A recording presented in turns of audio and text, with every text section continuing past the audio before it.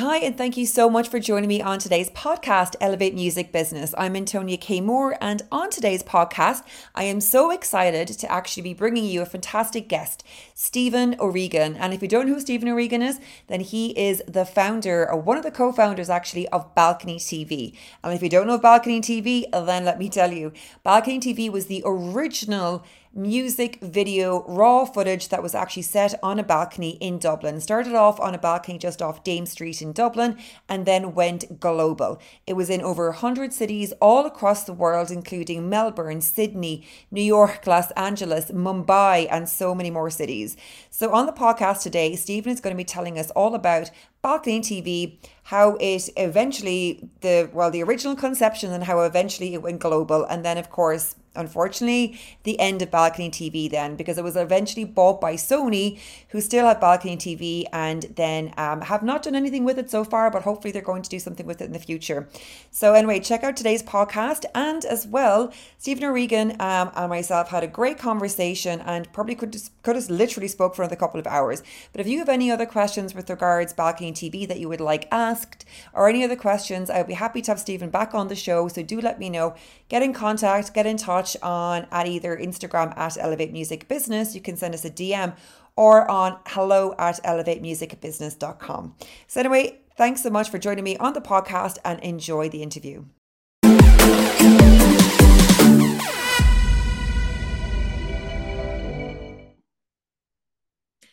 So, Stephen, thank you so much for joining me on the podcast today, Elevate Music Business. I really appreciate your time and hopping on the podcast with me today. So, I have a bunch of questions I want to try and get through. So, you are the founder or the co-founder of Balcony TV. So, I suppose just to kind of like kick it off, first of all, how would you describe Balcony TV?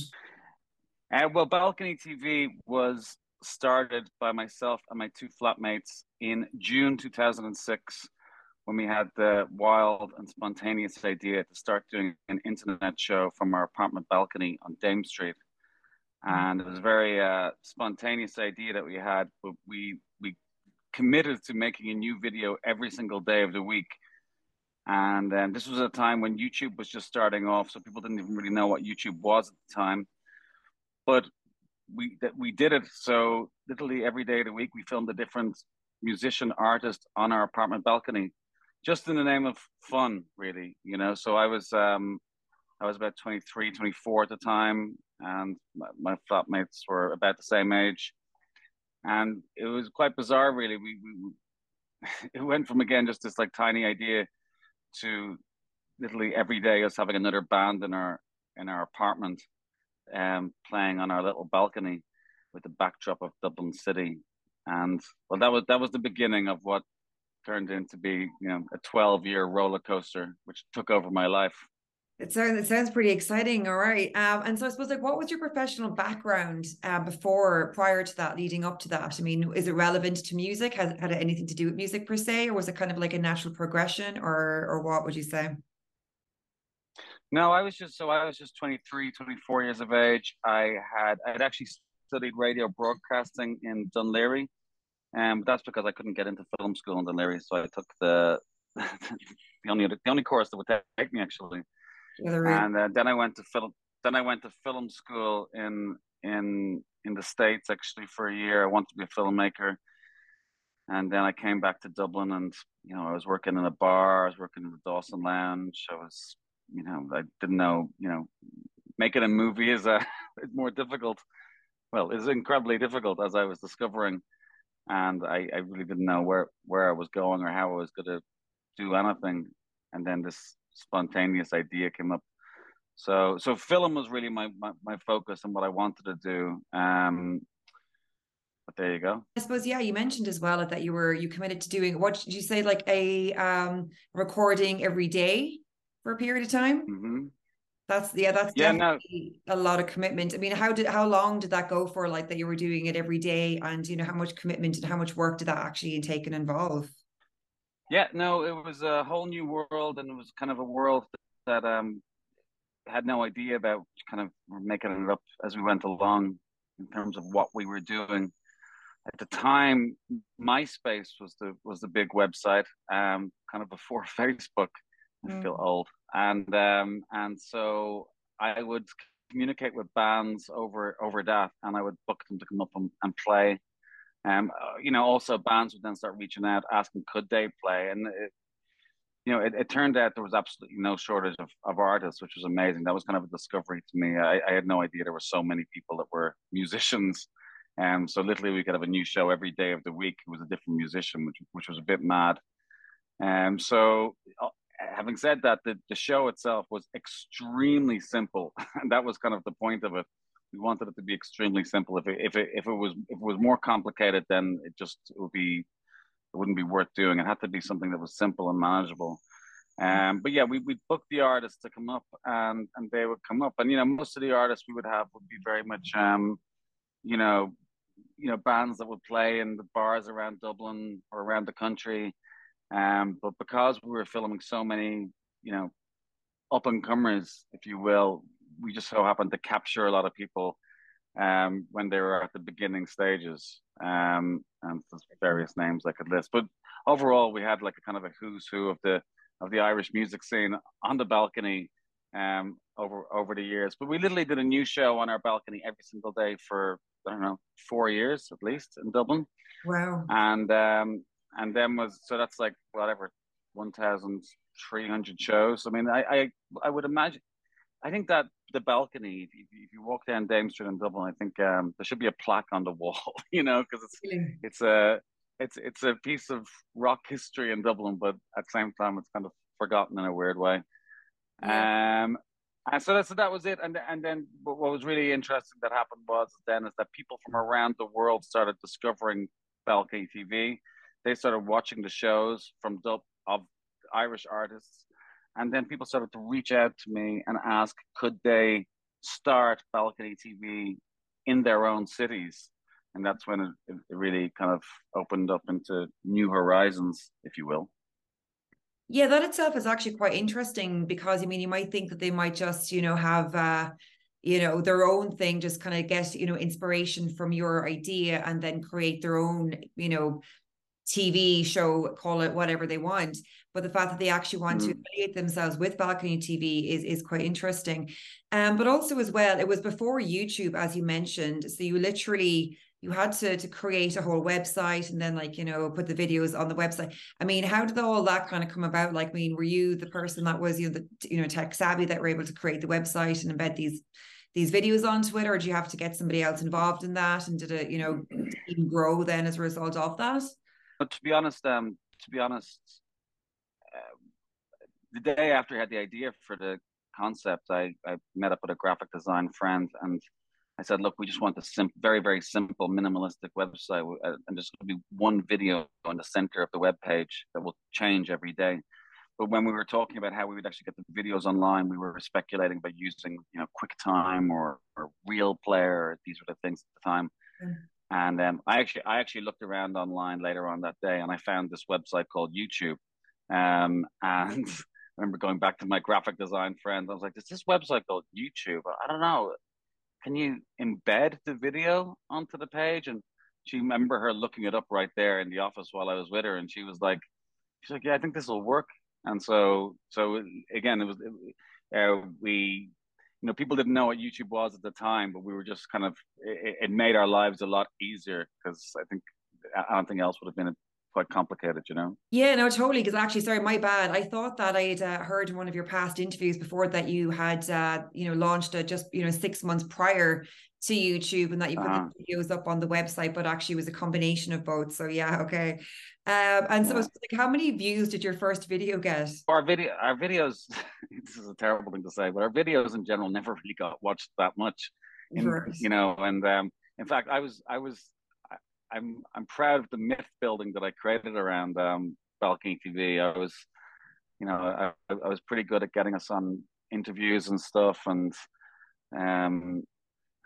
that kind of led to, but our videos, because if you think about it, if an artist came up to perform in the balcony, they might share the video to their friends and family, so that might bring in a few, so our videos were averaging about, I don't know, 300 views per video, maybe, and I mean, in the end, we ended up making 20,000 videos all around the world, you know, and they got watched over 100 million times, which Wow. sounds really, really impressive. Which sounds really impressive, but that kind of averages at about 5,000 views per video. And Yeah. having said that, our most watched video ever had like 6.5 million views. So there's all these different ways you can look at it. You know what I mean? And then there's also like there's videos that kind of would go big that would have no explanation to them, and there's videos that you think should go big that they just wouldn't. You know what I mean? So it's all that it's the um, constant YouTube nonsense, which Yeah. is a pain for any content creator. Very true, very true. So yeah, I was going to ask you actually, who was your very first artist? But and to that, then also like what you just mentioned there as well, like the artist that got like the most views, and who was that then as well? Yeah. So who were those two Well, artists? well, technically, our first artist was my little brother, and so my little brother was his name was Adam O'Regan, and Okay. he was sitting in my apartment, kind of like he had just started playing the guitar. He was 13 years of age, a little greasy teenager, Yeah. and he fallen in love with the guitar, and he was already getting the rock look down. His hair was growing long and stuff like this. Right. And I was still kind of like going through this idea in my mind, and I actually said, Adam, do me a favor, just get out into the balcony there and just play anything at all, because I just wanted to test the microphone setup. And so I pressed record. You can actually find this. You can look online, you'll find this.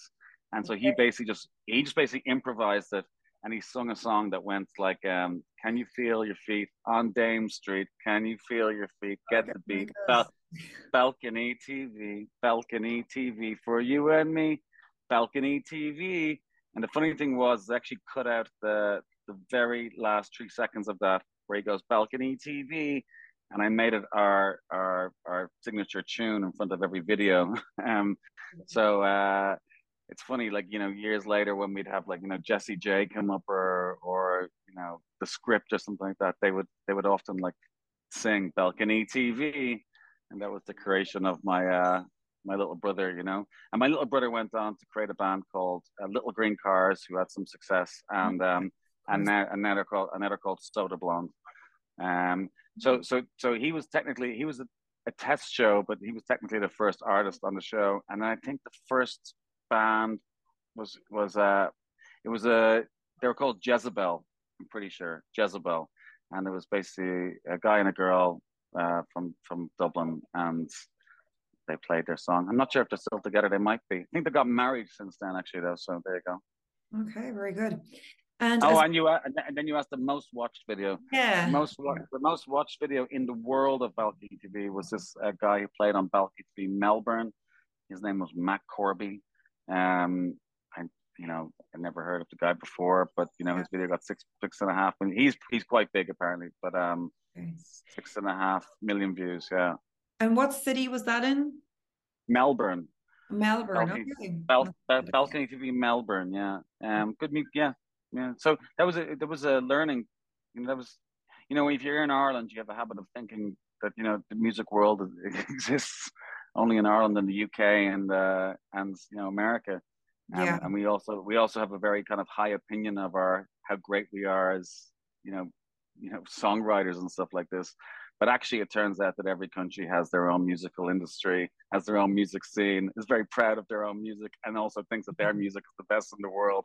And it turned, that was something that I learned through Balcony TV. It's like there's music all over the place. I mean, that sometimes we're a bit of a tunnel vision, I think, at home. Yeah, no, it's very true. We're right. Like Irish people are very proud. And I suppose every country is technically patriotic in some way, shape, or form and thinks it's like, just them. But yeah, when you go further afield, everybody has their own sort of community of artists and musicians and whatnot.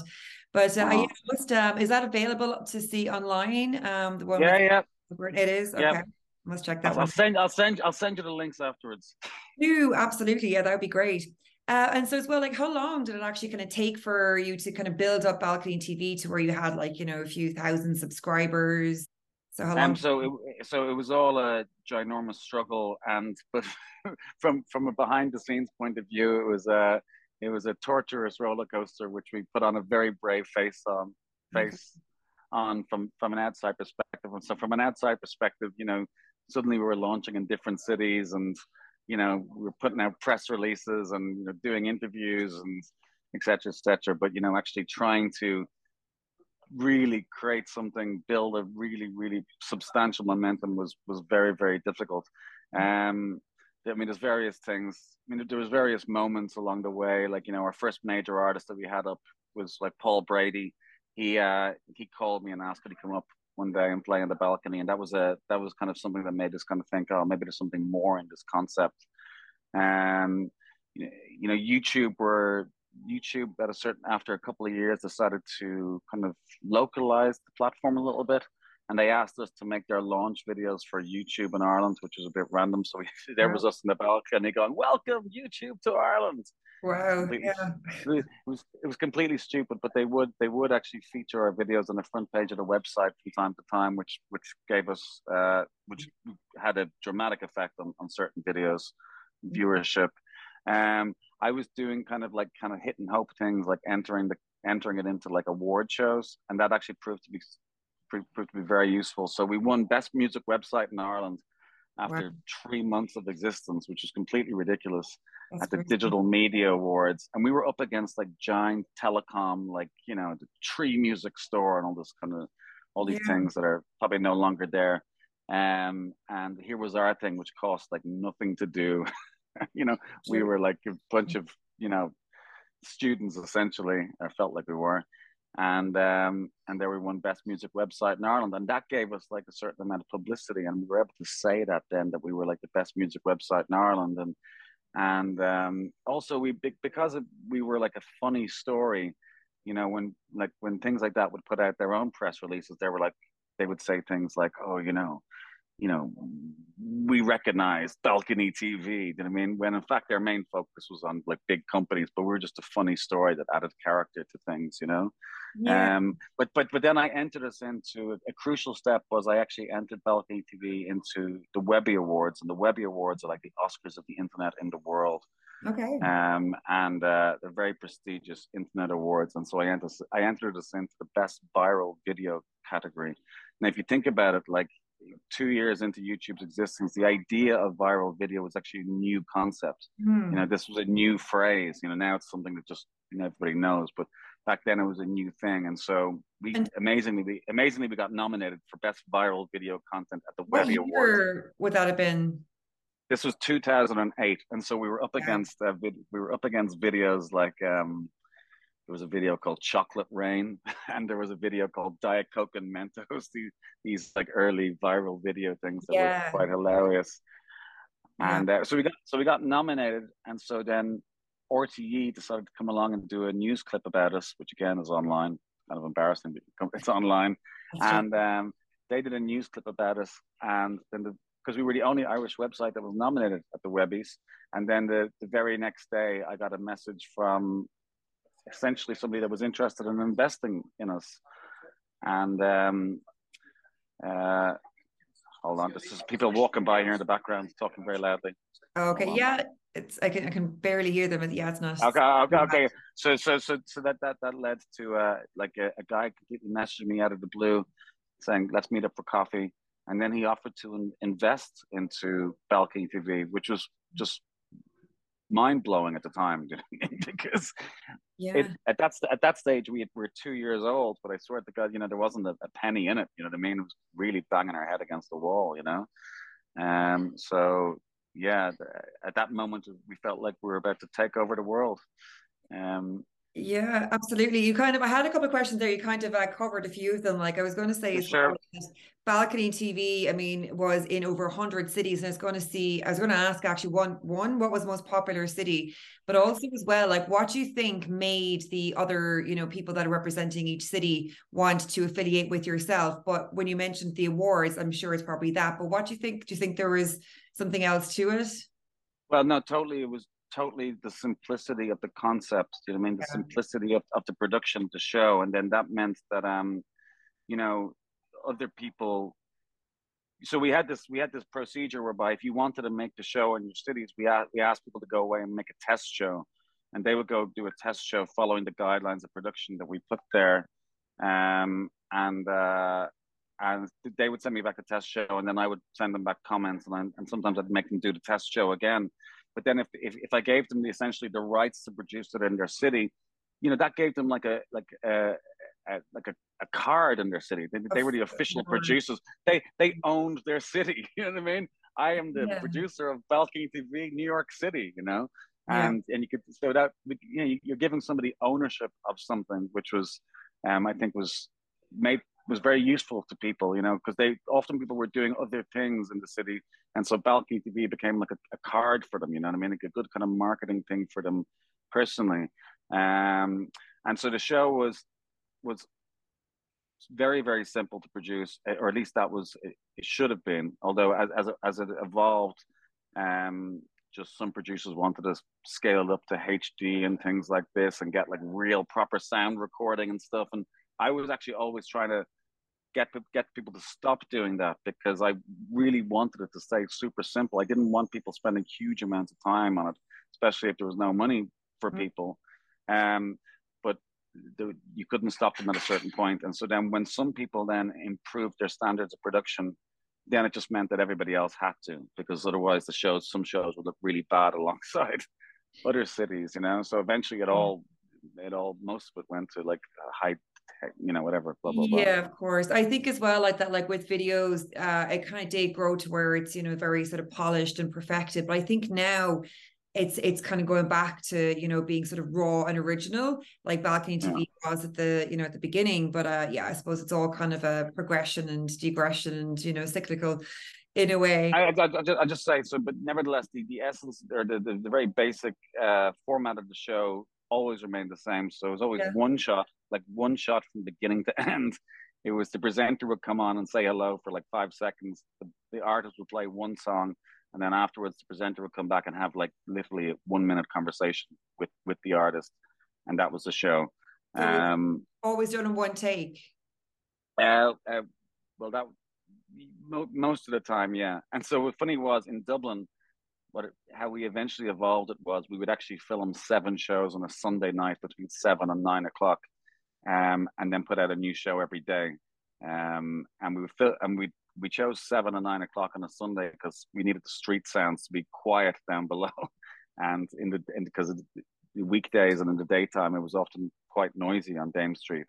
So it was a bit bizarre, because our apartment for years was essentially a music festival.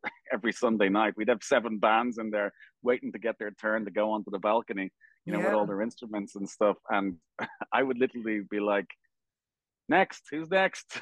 You know what I mean? It was bizarre. And great.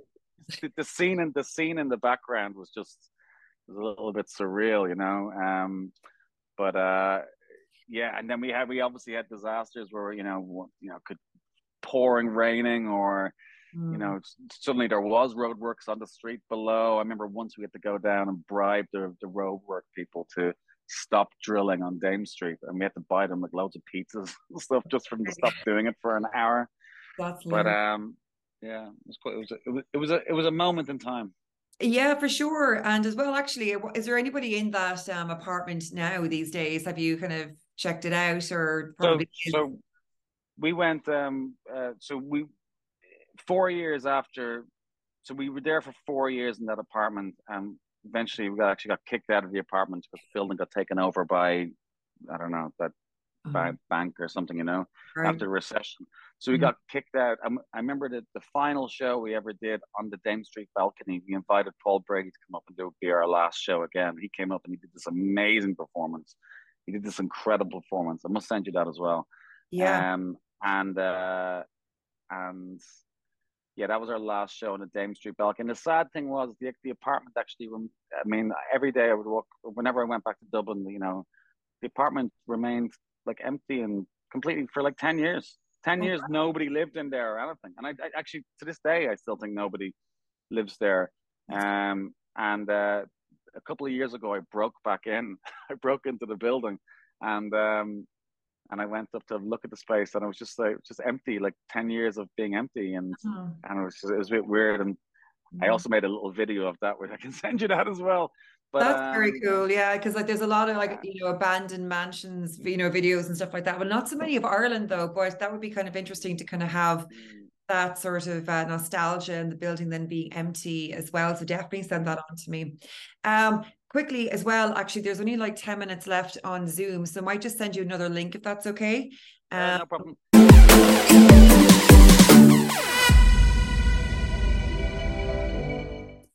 So tell me as well about like Balcony Cork. How long did it take you actually before you actually eventually got to Balcony Cork? Because I think you went from Dublin and then you went kind of more international and overseas. So I suppose how long into Balcony TV did it eventually land in Cork?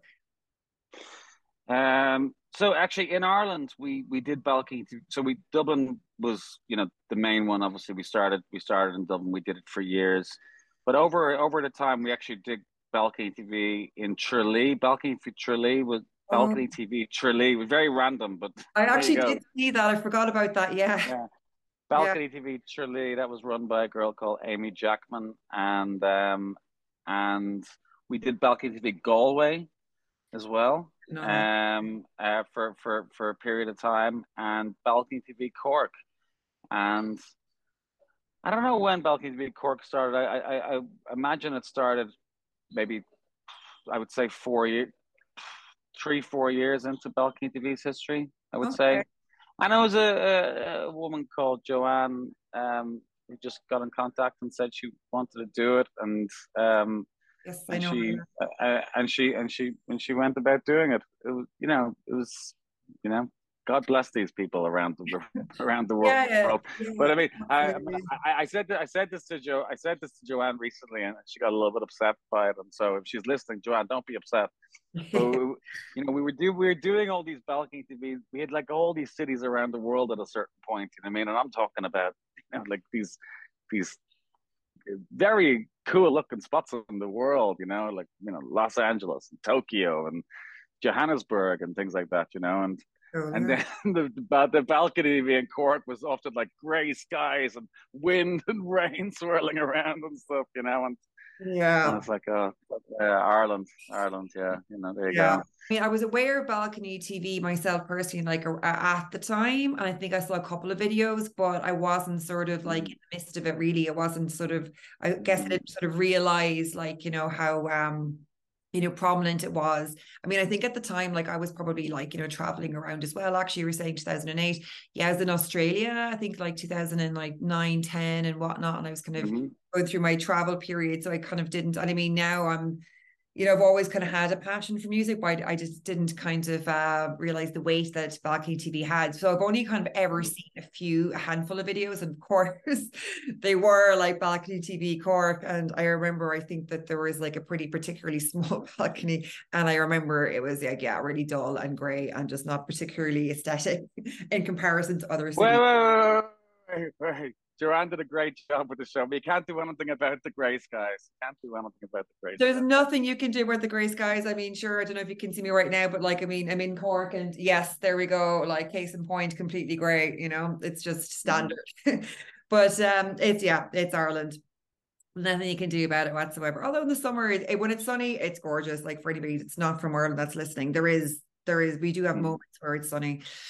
Well, actually, but then actually, so what our most, like some of our more colorful productions were, obviously we did it in Mumbai, Oh and wow. they did a really great production in Mumbai, and like it was completely colorful, like just really wonderful and interesting, diverse artists, very ethnic artists they had, and Mm, with just some of the most spectacular backdrops you'll ever see in your life. amazing. Sometimes when they would send the shows, because they would eventually, we got to a stage where all the producers would actually send the shows to kind of a central point, and we would actually edit the graphics into the shows Oh, and great. to make them look a bit cleaner.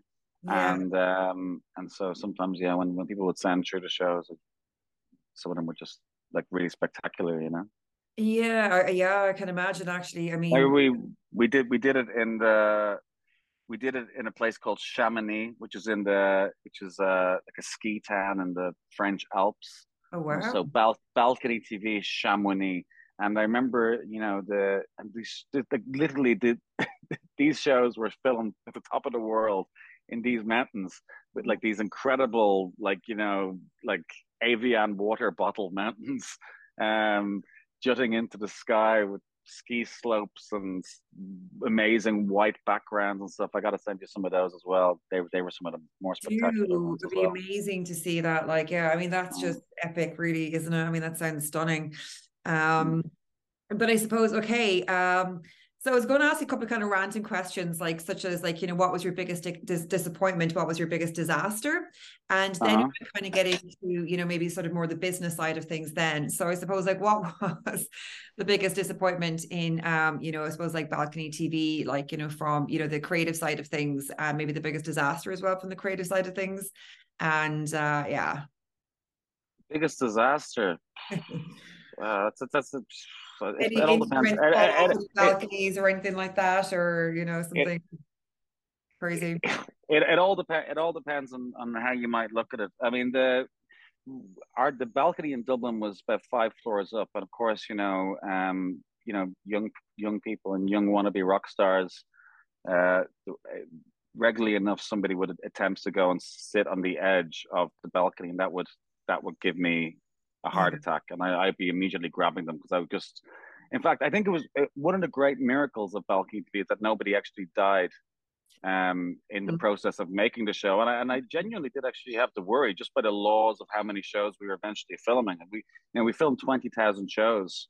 Yeah. But I was thinking about like load bearing and stuff, like, I was like, don't bands shouldn't be bringing up amps and stuff like this, Oh does, yeah. you can't have the floor falling through. Gee.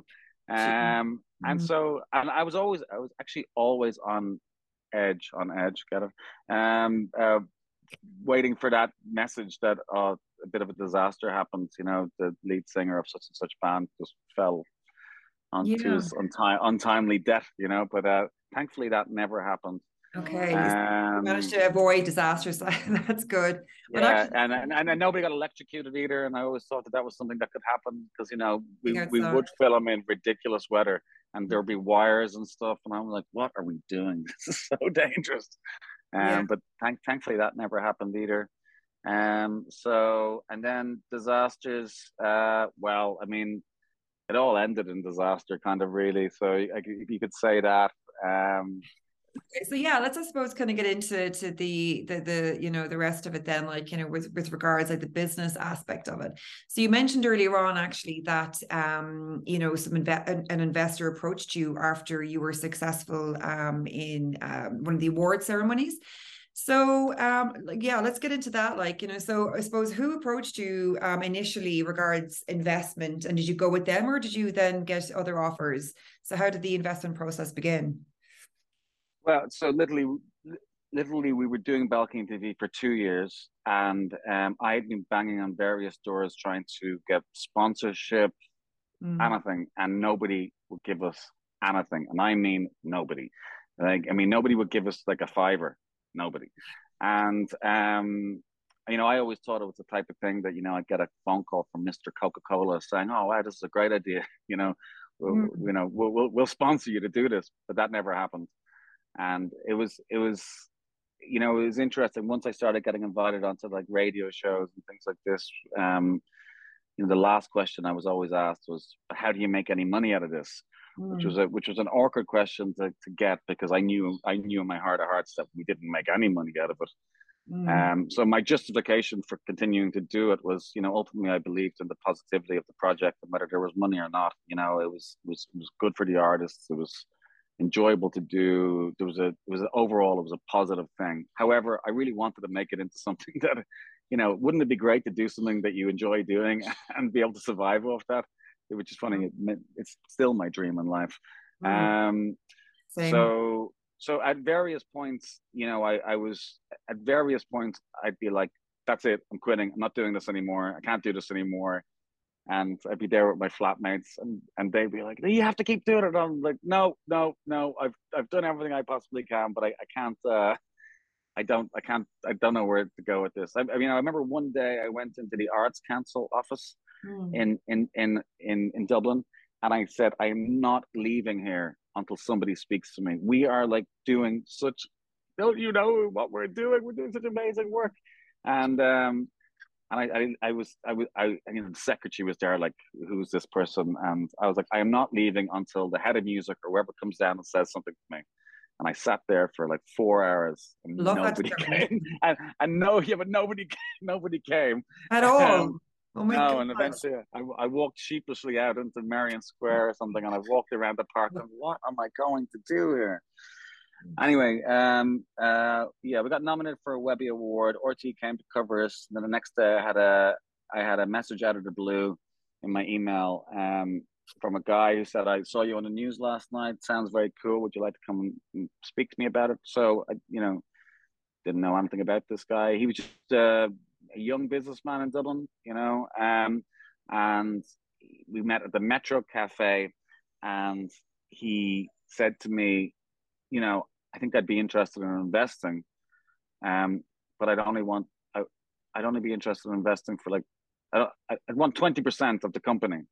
He's like, Mm. what do you value 20% at? And in my mind, I was like, what?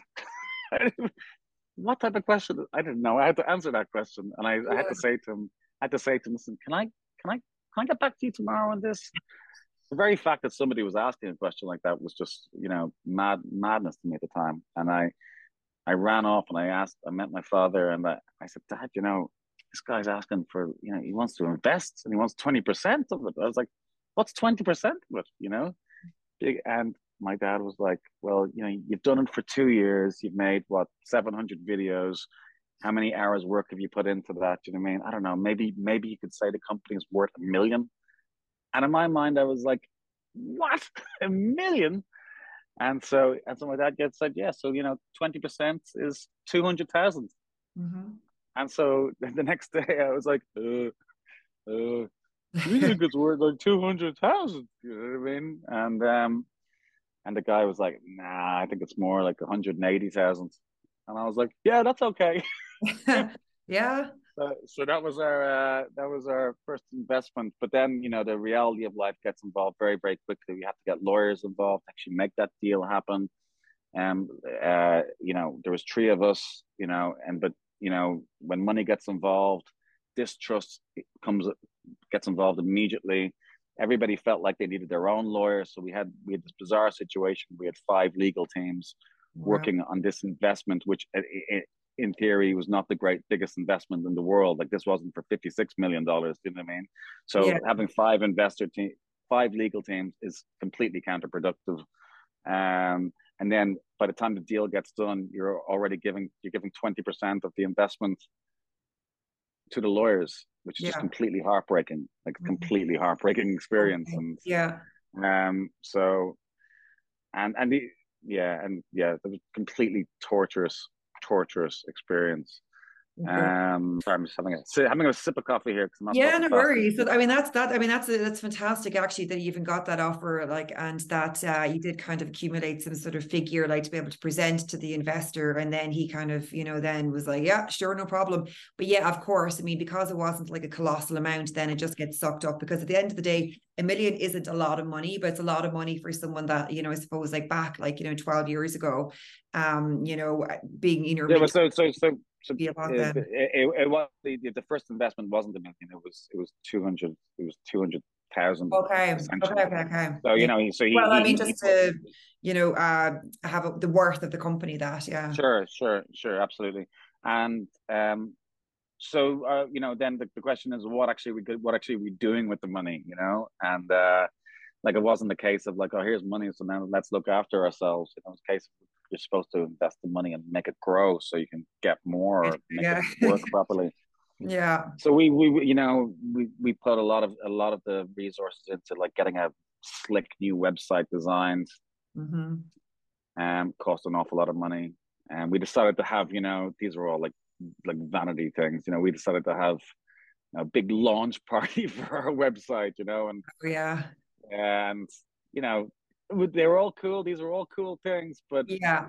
But in you were essence, in if your I mid twenties as well. I mean, what else were you going to do? You know what I mean? yeah, well, So, if I was to go back in time, I would say that kind of stuff is unless you've really got the media coming along and things like yeah, that, of then course. It's frivolous. it's Yeah. a waste of money, you know. Yeah.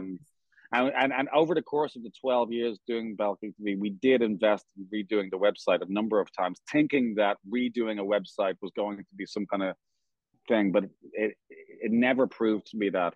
And so I'm always trying to advise people they should never get bogged down in like website designs and stuff like that. It's just people at the end of the day just don't care that much about website designs.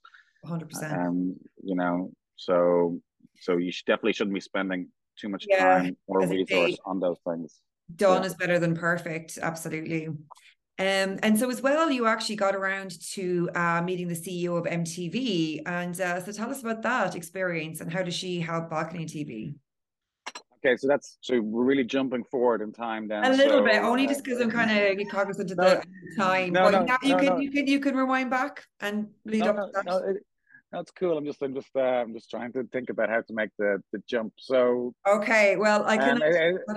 I can do it though. I can do it though. So we eventually we got for years later we got more investment from a number of US investors, which led to me to having to go to New York for a few days to meet these US investors. And it was like a 4-day trip for me in New York. And these were very, very high profile people. And this was the next world. This was like kind of like getting promoted to the Premier League or something like that. You know, at least that's what it was like in my mind, like dealing with people like this.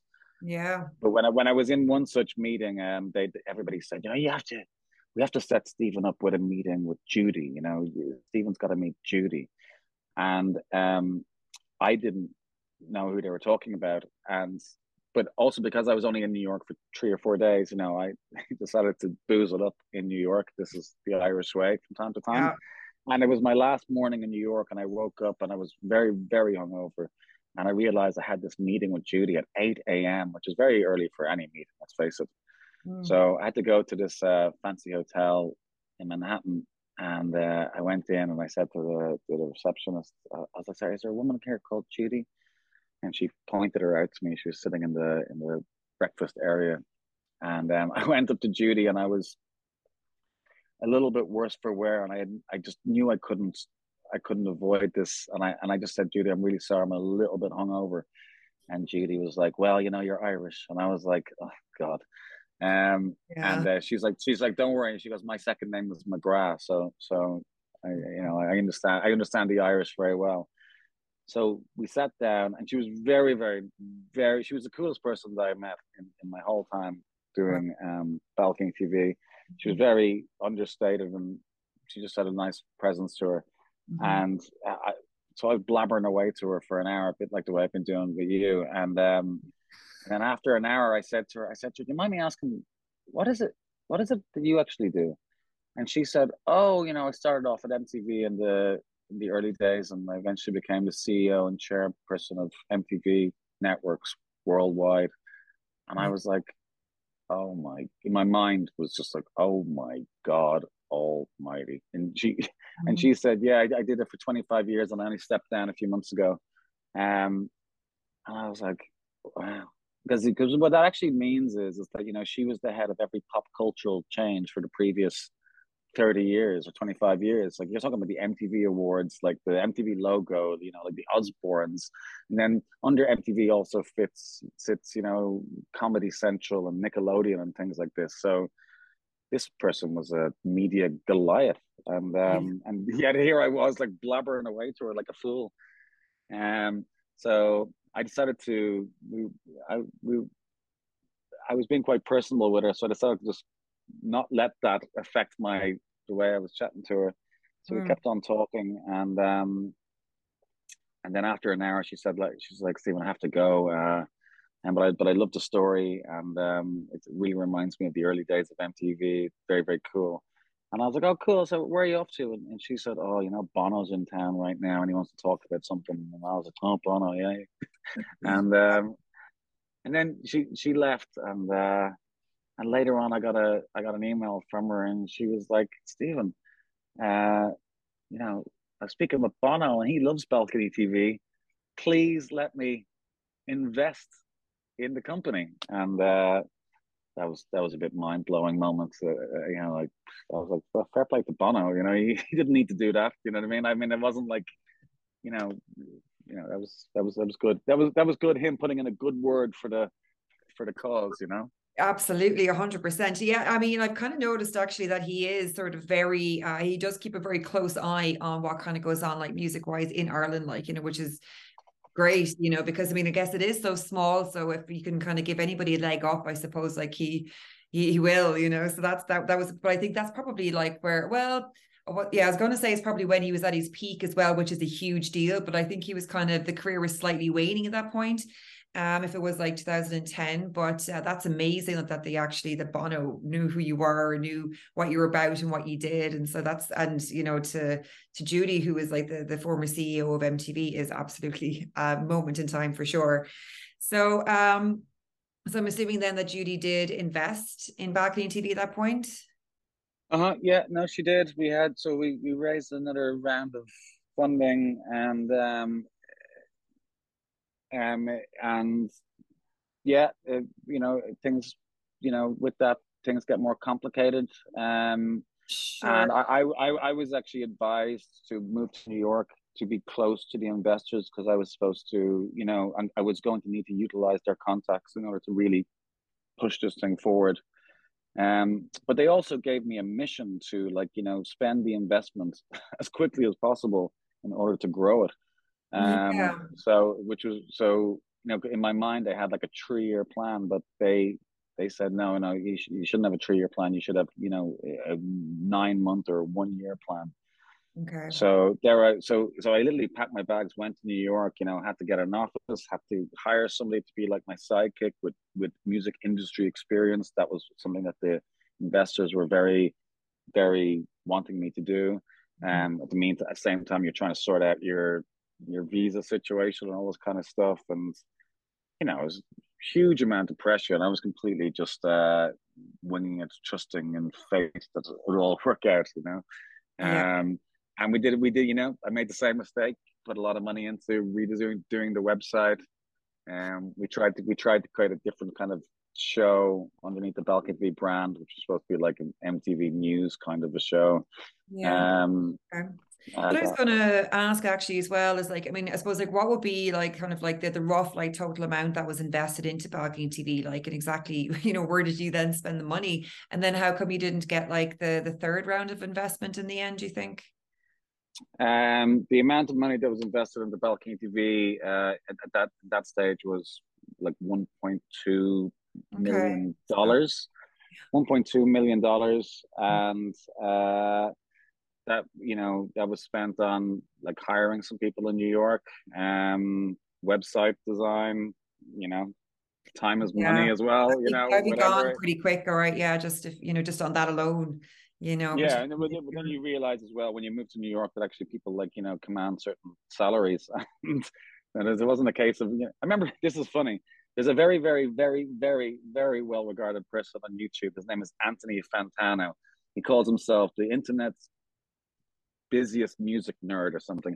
He does these kind of videos where he kind of, you know, reviews albums and stuff, but speaks about them in kind of very intellectual, kind of cool ways.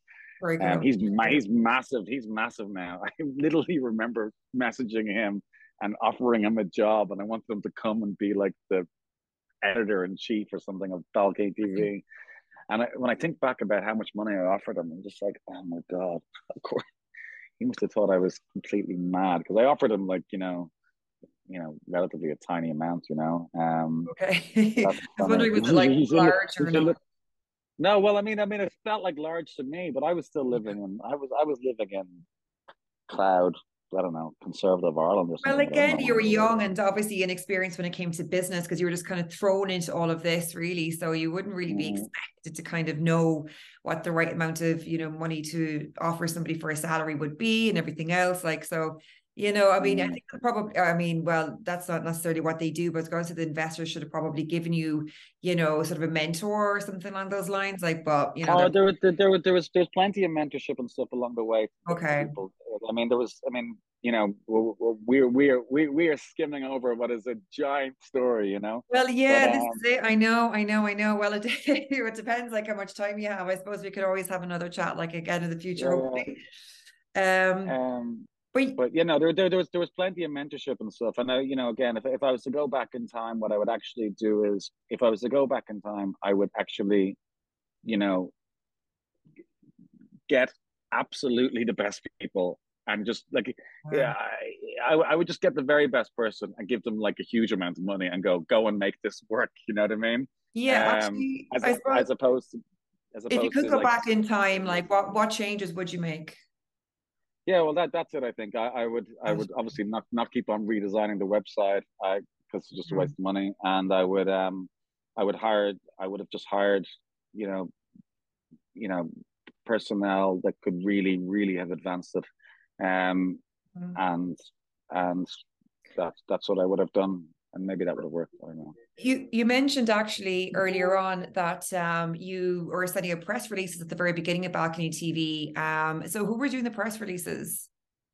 Okay, well, no, I mean, I was. I Okay, mean, mo, fair mo, enough. most of this whole thing was, well, certainly from a centralized point of view. From a Yeah, I mean, most of this was, I mean, not discounting all the people around the world that were doing this, and we Mhm. were an international. Like, I really can't discount all those people, and I can't discount the artists either. Like, I don't want this to sound like this is not supposed to be the the me show, but I'm just telling one perspective on the story. Of course, yeah. Um, because we were a big international family with hundreds of people around the world that were Yeah. involved in the production of Balcony. However, in terms of like trying to get it somewhere, it was me on my laptop, you know, pulling my hair out an awful lot of the time. And what was Mhm. the question again? So I was kind of mentioning about like PR. So at the beginning, so you were doing. Oh, So I suppose yeah. yeah, it was all DIY, of course. Like, and suppose It was, everybody like what you're going to get it is like around all the different cities were kind of doing their own PR and promotion for everything, I guess. Like so, yeah. yeah, and it was all DIY from I mean, I would email every radio station in Ireland, every newspaper, you know, I built up a mailing list myself, you know, and you know, we for the first 3 years of Balky TV, we staged our own Balky TV Music Video Awards. So, Very yeah, good. and we would hold it at the Sugar Club in Dublin, and we'd have awards for best male, best female, best band, best international act, and best novelty show or something. And we'd have Globally. artists. Uh, uh, Like you yeah, do like okay, very good. Like so basically like yeah, for the awards you'd include like globally like the best, singer or whatever. for the first 3 years, we were only in Dublin, and London, and Hamburg. You know, it was only after 3 or 4 years we really started launching in different cities everywhere. Right. So it was obviously there was a very high Irish focus. But yeah, we had the Balcony Music Video Awards in Dublin, and then with these 5 categories, and we'd have artists play between the awards, and Mm. we'd go. I went and we'd go and buy like children's guitars and like Smith's toy store and spray paint them gold. Funny enough, one of the winners from back then just posted on our Facebook, you know, with the picture of the award hanging up above her in her office. Zoe Conway, she's a great violin player. Wow. Um, and and yeah, those were cool happenings. But what I would do is as well, I got the DJs in Ireland, the radio DJs, to vote on the award categories, which I thought was pretty cool actually. And you know, this was the first time that some of these DJs heard people like Mumford and Sons and the Scripts, you know what I mean? Because I would send them through the nominations, and they'd be like, "Oh wow, these guys are really good." I'm like, "Yeah, yeah, no, they are pretty good." You're the DJ, Yeah. but no, people like Alison Curtis were very supportive, and I'm trying to think about the DJs on the scene back then. You know what's bizarre is the people that kind of started off on Balcony TV and have gone on to like other things. So, for example, like Tara Stewart, I remember like seeing her and having her come up and play it. She wanted to be a musician when she was younger, and she Okay. played on the balcony, and we became friends for a while and stuff. And now she's presenting for BBC Radio One. It's like that She that kind is of stuff right. Yes. blows my mind, and Absolutely. Absolutely. it's very very But we're very dangerous. nearly out of time again. So I suppose I guess quickly, can you kind of give us an idea of like just in a synopsis of like sort of how it ended, and also would it be something that you might kind of, I mean, now you're in Lisbon, and I think that you're kind of doing filmography in Lisbon as well. Like, but would you think that like that there should be music sort of videos done again, in Ireland or whatnot? Like, what would you think is the future if somebody was to start up something like that nowadays? Or do you think it's kind of done so much because everybody's just doing their own thing on YouTube now? I think, well, first of all, it all ended in a disaster. It essentially got taken over by Sony Music, Yeah. and I worked for them for 3 years. And my soul got eaten away a little bit. And then one day they just called me into an office and they said, they're letting me go. And so at this stage, I'd done Balky TV for 12 years, and I was let go in a kind of very kind of cold way at 5:30 on a Friday night. Mm, And that put me into a mental tailspin at that moment in time. mm, And yeah, I mean, we can do a part two to this if you want. We can talk about other things in terms of and then they disbanded the whole thing, which is particularly tragic. So they told all the people around the world they were to discontinue making the shows, and that was mm, very upsetting for people around the world who were really doing it out of a really labor of love. People yeah. were very, very, very upset, but we were arguing against Sony, and they were just putting their, they were being a bit legally, and so it was intimidating. Yeah. And I was thinking about like creating a big absolute storm, but you have to pick your battles, and I think I was too afraid to pick that battle. So Hmm. that's that. And in terms of Balky TV was I think Balky TV was the best documented music of a certain kind of independent music in the world over that 10-year period. I mean, we did it in 100 cities. We made 20,000 It was the shows. OG. Yeah. It was MTV for an internet generation. We gave every band their beat rooftop moment. You know what I mean? Mm. And many people who went big started off on Balky TV, and we covered everybody else besides that. Yeah, and I actually, I think there's what was great about it was in all these different cities. A lot of these things are localized. So, for example, a Yeah. lot of the best music shows were like the Black Cab sessions. Well, the Black Cab sessions only really worked in the UK, Mm. and there was La Blogothèque, which kind of only really was filmed in France, and there was a few other things, but we were a truly global thing, Yeah. unlike pretty much any other music show that's been since. And so, if somebody was really, really clever, they'd you know they'd buy it back off Sony, and we'd start it up all again more Mm. efficiently.